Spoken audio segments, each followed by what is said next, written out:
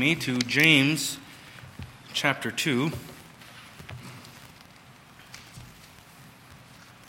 As you're turning, I just want to say, a couple of weeks ago, I referred to Stephen Furtick as Stephen Heretic in kind of a joking way. So I ask you to forgive me for that.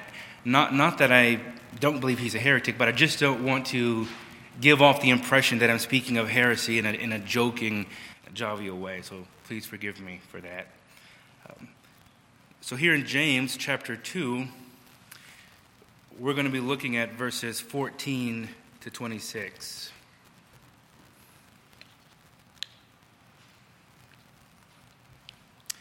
And as we read this and go through this, think about this in the context of what we already covered this morning.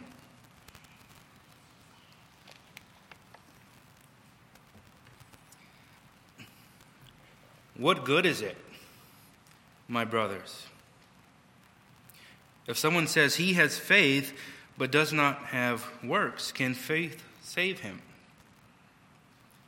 If a brother or sister is poorly clothed and lacking in daily food, and one of you says to them, "Go in peace, be warmed and filled," without giving them the things needed for the body, what good is that?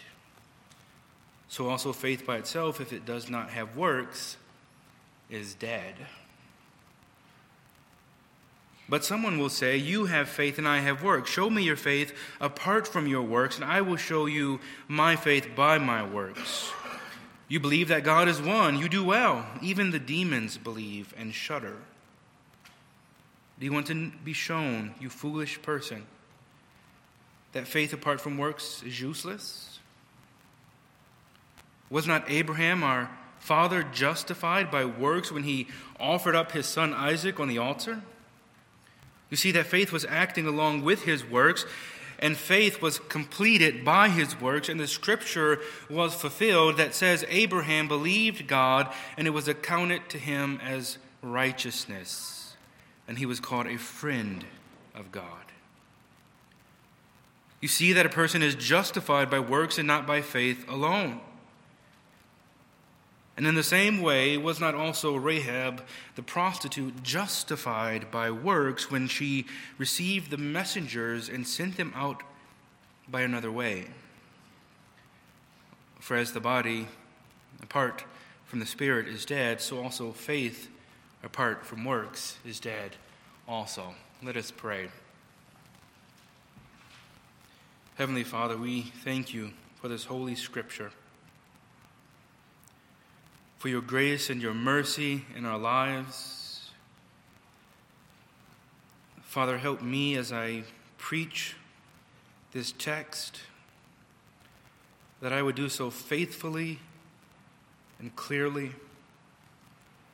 Father, we ask for your Holy Spirit to help us, to assist us, to guide us, to convict us, to give us hope. Help us, Lord, to examine our own lives, our own faith. In Jesus' name we pray. Amen. This is a section of Scripture that Martin Luther was greatly troubled with, because it seemed as though James is saying, works save us. But I believe as we look at this within the context of what James is doing here, it becomes clear as to why he's saying these things. Consider the context from this morning. In verses 8 and 9, James addressed those who try to justify their sin by calling it obedience to Scripture.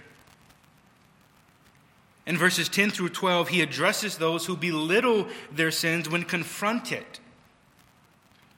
And by doing this, he showed them that all sin is heinous because all sin is disobedience to God. Therefore, no sin can be called a small sin. And he adds to the statement in verse 12 by telling them to conduct themselves as Christians, those who will be judged by the law of liberty. And this means two things. There is a certain way for Christians to conduct themselves. We do not have a religion in which we just do whatever we want and there's no standards for how we live. And I know that James is stepping on many toes there, but the second meaning here is that his readers were not conducting themselves in that manner. The reason why James says they were not conducting themselves as Christians is because they were not showing mercy to the poor. Instead, they were showing favoritism to the rich. And this is a big problem. Because in verse 13, James makes it clear that those who show no mercy will receive no mercy on Judgment Day. And again, we know that James is not saying that we earn mercy by giving mercy, but that if we have been shown mercy by God truly, we will be merciful to others. And since the one who will receive no mercy from God on Judgment Day is not actually saved, James is saying that his readers are conducting themselves as people who are not saved.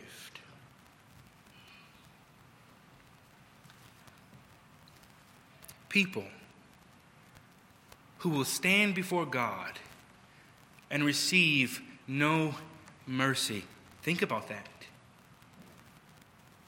He's saying if you live this way, if this is what you are doing, you are showing no mercy, you will stand before God and receive no mercy. Can you comprehend what that means? What is mercy? Not receiving what you deserve. So he's talking about people who will stand before God and God will give them the wrath that they deserve. This is not a Christian he's speaking about. James is correcting people who profess to be Christians but are acting like heathens. And I'm sure we all know several professing Christians who, when we view their lives, there's no difference between them and the world. And how would this person respond if you told them, you don't act like a Christian? Well, we often hear things such as, you can't judge me, only God can judge me. Or when we tell people that there's a certain way that we should behave as Christians, what do we often hear in American Christianity? I'm not under law.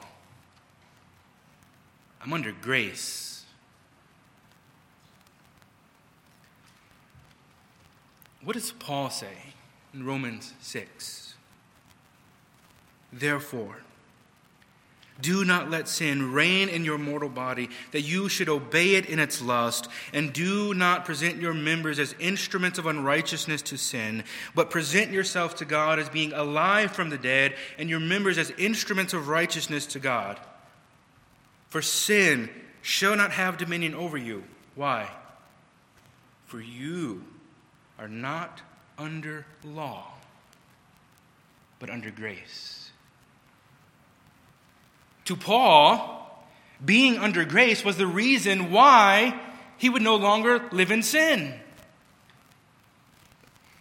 And for much of American Christianity, being under grace has become an excuse to sin. So here's where we are at in the text. And I want you to sort of look at this as a conversation. Remember that James is anticipating objections and answering them. James confronts the sins of these professing Christians, and he knows that instead of repenting, some will try to disguise their sin as obedience to the second tablet of the law. So James shows them that it is impossible to keep the law and show partiality. But instead of repenting, they say, well, we may be guilty of partiality, but we don't commit the greater sins. So he knows they're going to belittle their sins. So what does James do? He shows them that all sin is transgression against God, and he tells them to act like Christians. But again, instead of repenting as true Christians should do, he knows some will think to themselves when confronted, I am saved by faith, not works. And I know what you're thinking. We all know better than this, don't we? But it is amazing how irrational and foolish men and women will become to avoid admitting wrong. Think of this progression that has happened. Don't show partiality. Okay, I'll excuse that by saying I'm obeying the law. James says, you're not obeying the law. Partiality is wrong. It is sinful. And he knows they're going to think to themselves, well, this is a small sin. Look at the world around me. Look what they're doing. And you're going to convict me of partiality. So James says there is no small sin. All sin is lawlessness against God. You are a lawbreaker. And what happens next? Well, why is this law word being thrown around when we are saved by grace? We can see over and over again real-life examples of this. Confront a Christian in their sin and watch how they start twisting things and using excuses instead of just repenting and confessing. It's amazing what we will do in order to avoid repentance. And this is the issue here. A refusal of professing Christians to confess and repent of sin. And James anticipates that his readers won't do this when he calls them out on their partiality. He knows they're going to make excuses, so he's taking away every excuse they could make. But men and women not wanting to repent is nothing new, is it? From the beginning of time, who did Adam blame for his sin? Eve. Eve blamed the serpent. Cain said, am I my brother's keeper? David tried to get Uriah to sleep with his wife to cover up his sins. And when that did not work, he went to the extreme of murder to cover his sins. I mean, come on, David. How easy is it to confess and repent? You're going to murder a man to cover your sins? But think of that. Perhaps we won't murder a person to cover our sins, but we sure will start twisting Scripture in order to do so. But what does Scripture tell us about covering sins? Proverbs 28:13, he that covereth his sins shall not prosper. But whoso confesseth and forsaketh them shall have mercy. You want mercy? Confess and repent. What should we do when we sin? 1 John 1:9, if we confess our sins, he is faithful and just to forgive us our sins and to cleanse us from all unrighteousness. Confess, dear friends, and repent. So how does James answer those who refuse to acknowledge their sins all the way to the point of saying, I am saved by faith? Don't try to confront me. I'm saved by faith. You are acting like what I am doing is somehow saying that I'm not saved. I'm saved by faith, not by what I do, right? Verse 14, James asks a question. What does it profit, my brethren, if someone says he has faith but does not have works? Can faith save him? Some would argue here that James is contradicting Paul, because Paul says we hold that one is justified by faith apart from the works of the law. But James is not saying anything different. James is simply saying that true faith, which saves, produces works. Dead faith does not. And he gives us an example of what dead faith looks like. Verse 15. If a brother or sister is naked and destitute of daily food, and one of you says to them, "Depart in peace, be warmed and filled," but you do not give them the things which are needed for the body, what does it profit? Here's how he describes faith that does not produce works. It's like saying to someone who's poor and in need, "Go, be warmed and be filled. I'll see you later." Does it profit? Does it help that person? Does it feed that person? Does it fill their empty stomach? Does it clothe that naked person? No, it does not help them in any way at all. And just as empty words cannot clothe a naked man or feed a hungry man, so a faith that does not produce works cannot save. Mere words that appear to be compassion profits no one. It does not profit the person in need, and it proves that the compassion is actually false. Just as a fruitless faith profits nothing, it does not produce fruit, and it cannot save. It is a dead faith. And in case you missed it, he restates it. Verse 17, thus also faith by itself, if it does not have works, is dead. And some may already be uncomfortable with what James is saying. That this is sounding a lot like legalism. But we're going to see what he's doing here. Luther said, we are saved by faith alone, but the faith that saves is never alone. Again, if it is a true saving faith, it will produce fruit. Now, is it wrong for James to say 100%, if your faith is sincere, it will produce fruit? Is he wrong for saying this? Perhaps there's a person who has true, genuine faith, but they just don't show it. Can James say with certainty that true faith will save? Listen to the words of Christ in John 15. I am the true vine, and my Father is the vine dresser. Every branch in me that does not bear fruit, he takes away. That's what happens with dead faith, with fruitless faith. The Father takes it away, and every branch that bears fruit, he prunes that it may bear more fruit. Why does he take away the dead branch? It's dead. There's nothing there. And then he goes on in verse 5 of 15 saying, I am the vine, you are the branches. He who abides in me and I in him bears much fruit.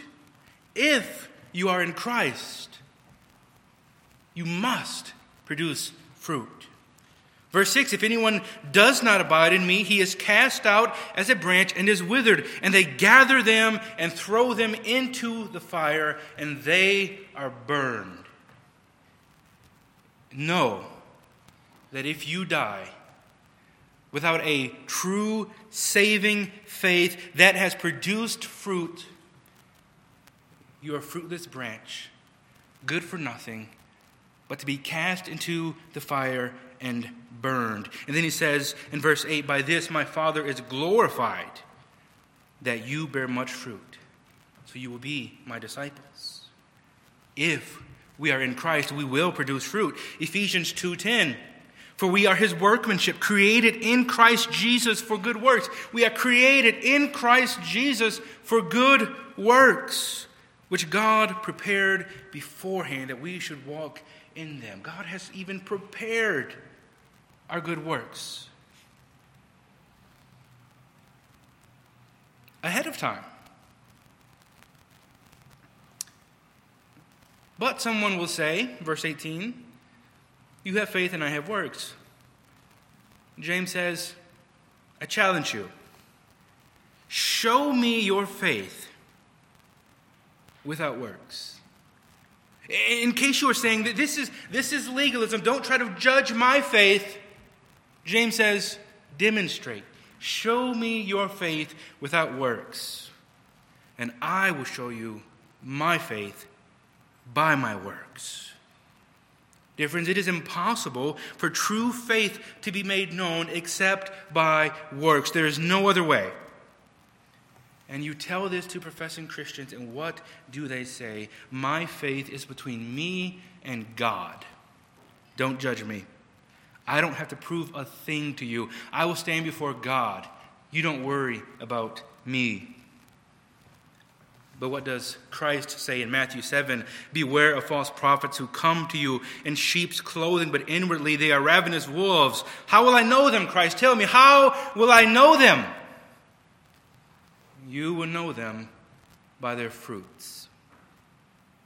Do men gather grapes from thorn bushes or figs from thistles? Even so, every good tree bears good fruit, and every bad tree bears bad fruit. Therefore, by their fruits you will know them. Get out of this mentality which says you can't judge a book by its cover. What James was condemning in this judging in chapter 2, in the beginning, which we talked about this morning, was a judgment of looking at a person and based upon external things you see, making decisions about who you're going to show favoritism to. He is not talking about don't judge a person in sense of character, in sense of what you see, because ultimately what you see in the fruit, in the works that are produced, represent what is in the heart. James is not letting up. For those who justify or refuse to acknowledge sin by saying, I am saved by faith, James says to you, if your faith does not produce good fruit, if your faith is producing partiality, if your faith is producing covering sin, refusing to repent, if your faith is producing you sinning and calling it obedience to Scripture, if your faith is producing you belittling your own sins and calling everyone else's sins damning, there's something revealed there. But what happens when you say this to someone who knows their theology? What happens when a person who has studied theology refuses to acknowledge sin and you confront them in it? Don't tell me about faith. I know theology. I know the truth. You're going to try to teach me about faith? James anticipates this. Consider verse 19. You believe that there is one God. You do well. Even the demons believe and tremble. There's almost some kind of sarcasm here. He said before, if you really fulfill the royal law according to the Scripture to love your neighbors yourself, you do well. Now he's saying, you believe there is one God, you do well. He's calling their bluff here. James says, you believe God is one. Good job. Remember, James is writing to Jewish Christians. He said to the 12 tribes scattered abroad. And what he is saying here sounds a lot like the Shema. Deuteronomy 6:4. Hear, O Israel, the Lord our God, the Lord is one. He's talking to Jewish believers. The Shema here is a thing that was, if you want to state your orthodoxy, we believe in the one true God. The Lord our God, the Lord is one. Douglas Moo points out that proclaiming that God is one in that context would have similar would be similar to churchgoers today loudly proclaiming their belief in the deity of Christ. What are they doing? In other words, they are expressing their orthodoxy. I have right doctrine. You're going to call me a sinner? You're going to challenge my faith? You're going to tell me that faith without works is dead when I am Orthodox? I am a Reformed Baptist. I am confessional. Are you really going to challenge me? James responds by saying, that's good. Guess who else is Orthodox? Demons. They absolutely know the truth. Spurgeon said, many are ready enough to say, nothing in my hands I bring, simply to the cross I cling, who believe that they are children of God, because though they have no good works as evidence, they think they have faith. Ah, sir, you have faith, and there's another gentleman quite as respectable as you are, who has faith. I shall not tell you his name this morning, but he is better than you, for it is said that he believes and trembles, while you sit unmoved by the most powerful appeals. In other words, if your orthodoxy, if your proper understanding of faith does not produce good fruit, you are in no better situation than a demon who are very orthodox. The demons knew Christ before anyone else did. We know who you are, the Holy One of God. That they recognized him immediately.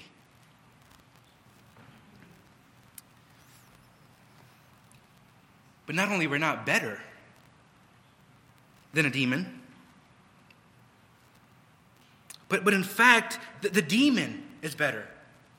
Because it is said of him that he believes and he shudders or trembles. What does this mean? One commentator says the word shudder can also be applied to the dread experienced by sinful people who know they are deserving of judgment to come. So James might be implying, as demons, knowing something of the true God, yet lacking true faith, they shudder in fear of judgment. So also ought people whose verbal profession is not followed by action. In other words, the demons are orthodox, so they know they are damned. And they shudder.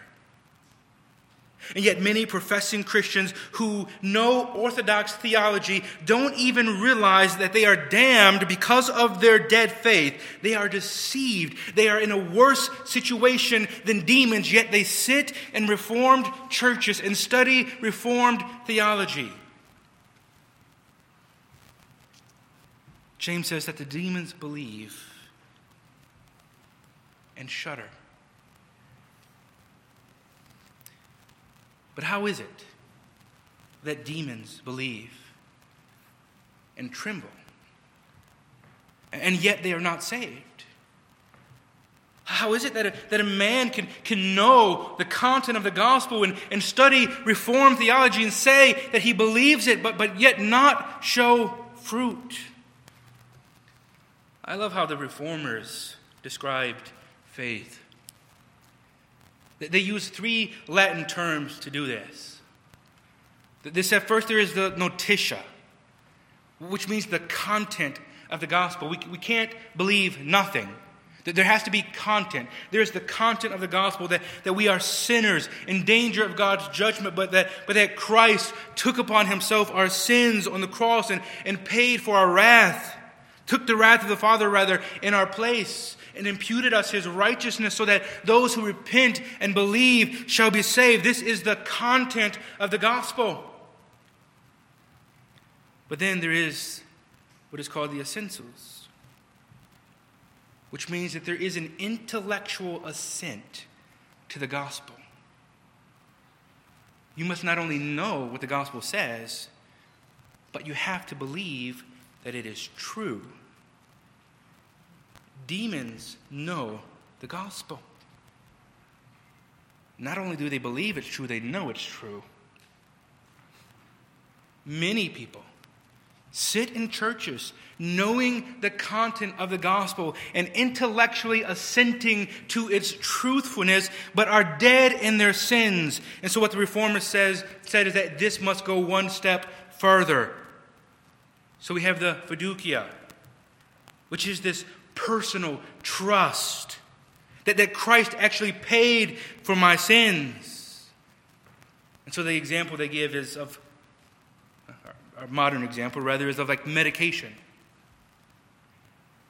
I have an infection. And so there's an antibiotic. And I know there's some like naturopathic people in here who don't believe in antibiotics, but just follow along with me. You know what an antibiotic is. You understand that the concept of what this is supposed to do. And you can intellectually assent to the truthfulness of this thing working. But here's the question, is that enough? If I say, my life is on the line, here's a drug that can help me. And guess what? I believe it will. But it sits there on your counter. Does it help you? No. You have to pick it up, put it in your mouth, and swallow it. This is true saving faith, not just an intellectual assent to the truthfulness of the gospel, but a personal trust that Jesus actually died for my sins. And in a clinging to him, saying that there's no way that I could save myself. I personally trust that Jesus died for my sins. And I am saved because of that. I have no other hope. I have laid down trying to earn salvation, and I have trusted in him for everything. Not just an intellectual assent that says, yeah, I know he died for sinners. I believe that. I believe it's true. No. This is true. Christ personally died for my personal sins. This is a true saving faith, a wholehearted trusting in Jesus for salvation, throwing yourself upon his feet for grace and for mercy, not just intellectual assent to orthodoxy. There is a difference, dear friends. And I would argue that the only way to get this kind of faith is through regeneration. There are many people who are orthodox. As one man put it, they know the God of the Bible. They know but I can't even remember how they put it. But essentially, they know the Bible, but they don't know the God of the Bible. They are orthodox in their thinking. They can quote the confessions to you, but they have never been regenerated. And until they are born again, they can never have a true saving faith. This, dear friends, is why the demons believe and tremble and are yet not saved. And this is why in Christianity we see people, even pastors, who spend their lives teaching others orthodox theology and then prove to be frauds. They were no better than the demons. James says, but do you want to know, O foolish man, that faith without works is dead? Foolish is the word kinos. It means vain. This is the same word we talked about last week in 1 Corinthians chapter 15, verse 14. And if Christ has not been raised, then our preaching is in vain, and your faith is in vain. Now consider this. We talked about the importance of the resurrection. If there is no resurrection, there is no faith. It is useless. It is empty. It is vain. It profits nothing. And now James is saying that faith without works is useless. It's vain. It profits nothing, as though there was no resurrection. That's the type of vanity he is speaking of here. And then he gives us an example of true saving faith. He says, was not Abraham our father justified by works when he offered Isaac his son on the altar? Do you see that faith was working together with his works, and by works faith was made perfect? And the scripture was fulfilled, which says, Abraham believed God, and it was accounted to him for righteousness. And he was called the friend of God. You see then that a man is justified by works and not by faith only. Abraham, the patriarch, the father of many nations, a man who God spoke to. We say, of course, this man had such a strong faith that it produced works. I mean, he was the patriarch. Of course he had this type of faith. Of course his faith was so strong, was so big, his knowledge of God was so big that, of course, it produced fruit. James says, likewise, was not Rahab the harlot also justified by works when she received the messengers and sent them out another way? This is like the opposite of Abraham. Abraham is the patriarch, a man who God talked to directly. The father, the patriarch. But who was Rahab? A harlot. In a pagan land who knew very little about God. And she reveals this to us in Joshua. I have heard of your God, how he brought you out of the land of Egypt. By the way, she had greater faith than the spies, didn't she? She said their hearts melted because they knew that the God of Israel was going to take over their land. There was nothing they can do. And here, yet the spies say, we can't do it. But this woman, who knew almost nothing about God, had no one teaching her about God. She said, I know that the Lord God of Israel, he is God. And she had a true faith. Even though she knew so little, and this little itty-bitty seed of faith, what did it produce? It produced fruit.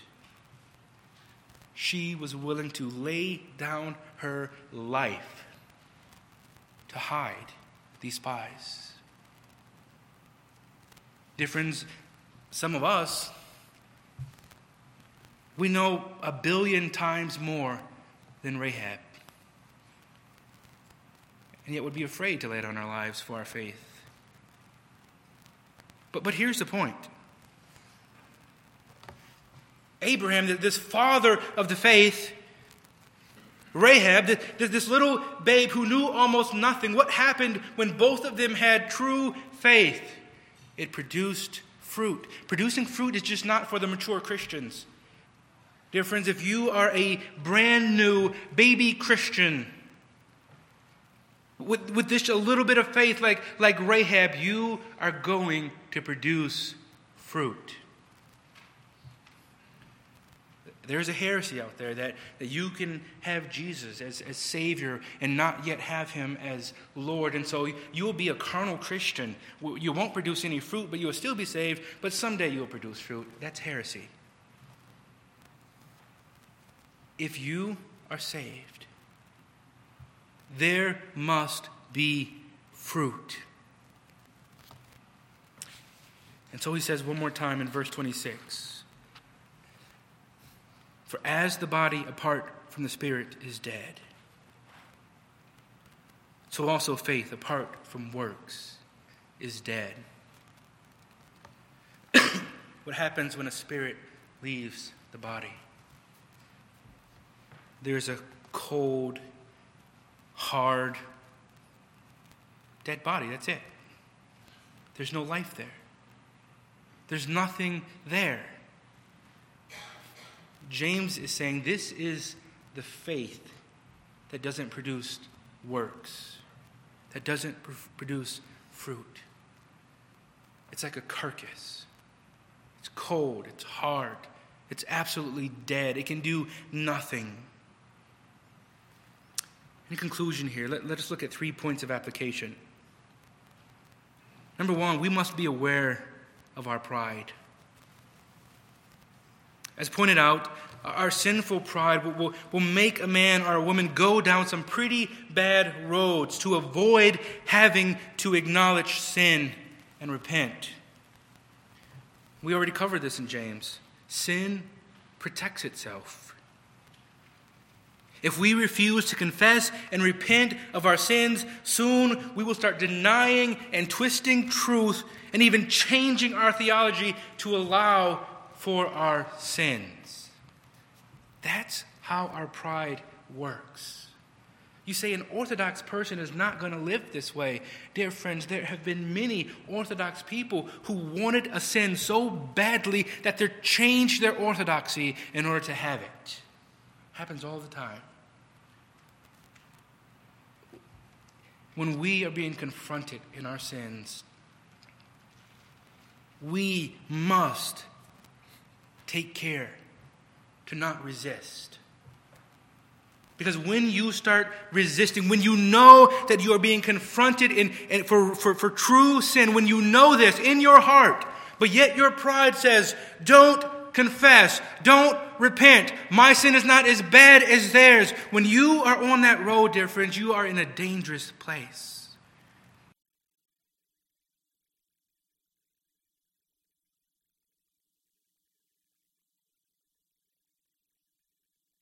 The harder it becomes. And your conscience is going to gnaw and gnaw and gnaw at you all day long, and you have two options: repent to have a clear conscience or change your theology. But the longer you wait, the more likely it is that you are going to start changing your theology. Sinful pride causes a man to ignore correction and refuse to receive it. What a dangerous thing to have in our hearts. May God humble us. Number two, as Christians, we must not only produce good works, but we need to be zealous for good works. This is milk. This is not meat. It's milk to say we need to be producing fruit. We need to go beyond just barely producing fruit. I love the way John Piper put it. He said, Christ did not die to make good works only merely possible or to produce a half-hearted pursuit. He died to produce in us a passion for good works. What does that say about the state of our faith?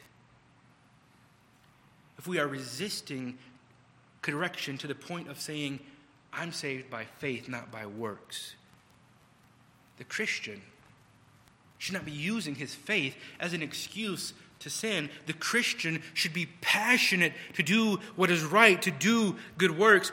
Piper points out that Christian purity is not the mere avoidance of evil, but the pursuit of good.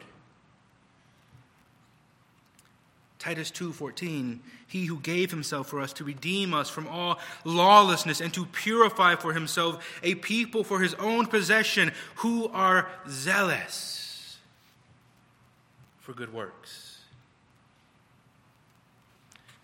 And for our final point of application, dear friends, how do we go on doing good works?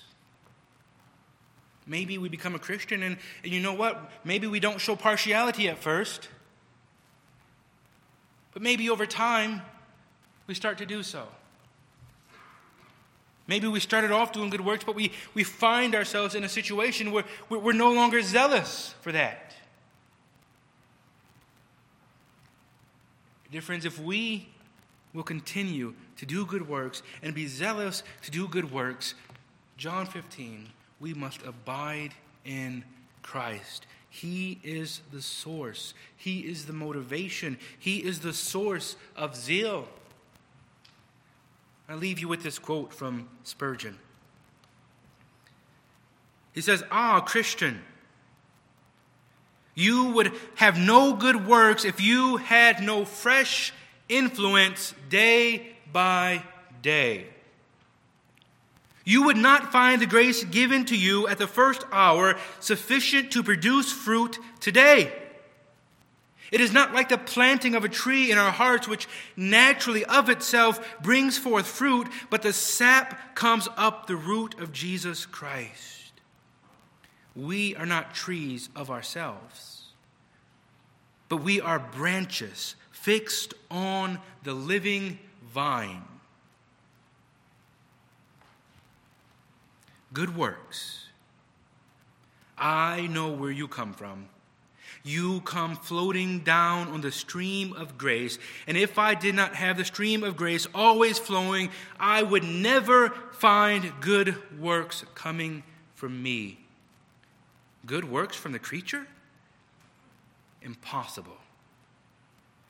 Good works are the gifts of God, His choice pearls, which He sends down with His grace. Dear friends, even our good works are a result of His grace in our lives. This is not about becoming a Christian and then becoming self-sufficient in doing good works. Dear friends, if we are not looking to Christ in His Word and in prayer, we will have no motivation.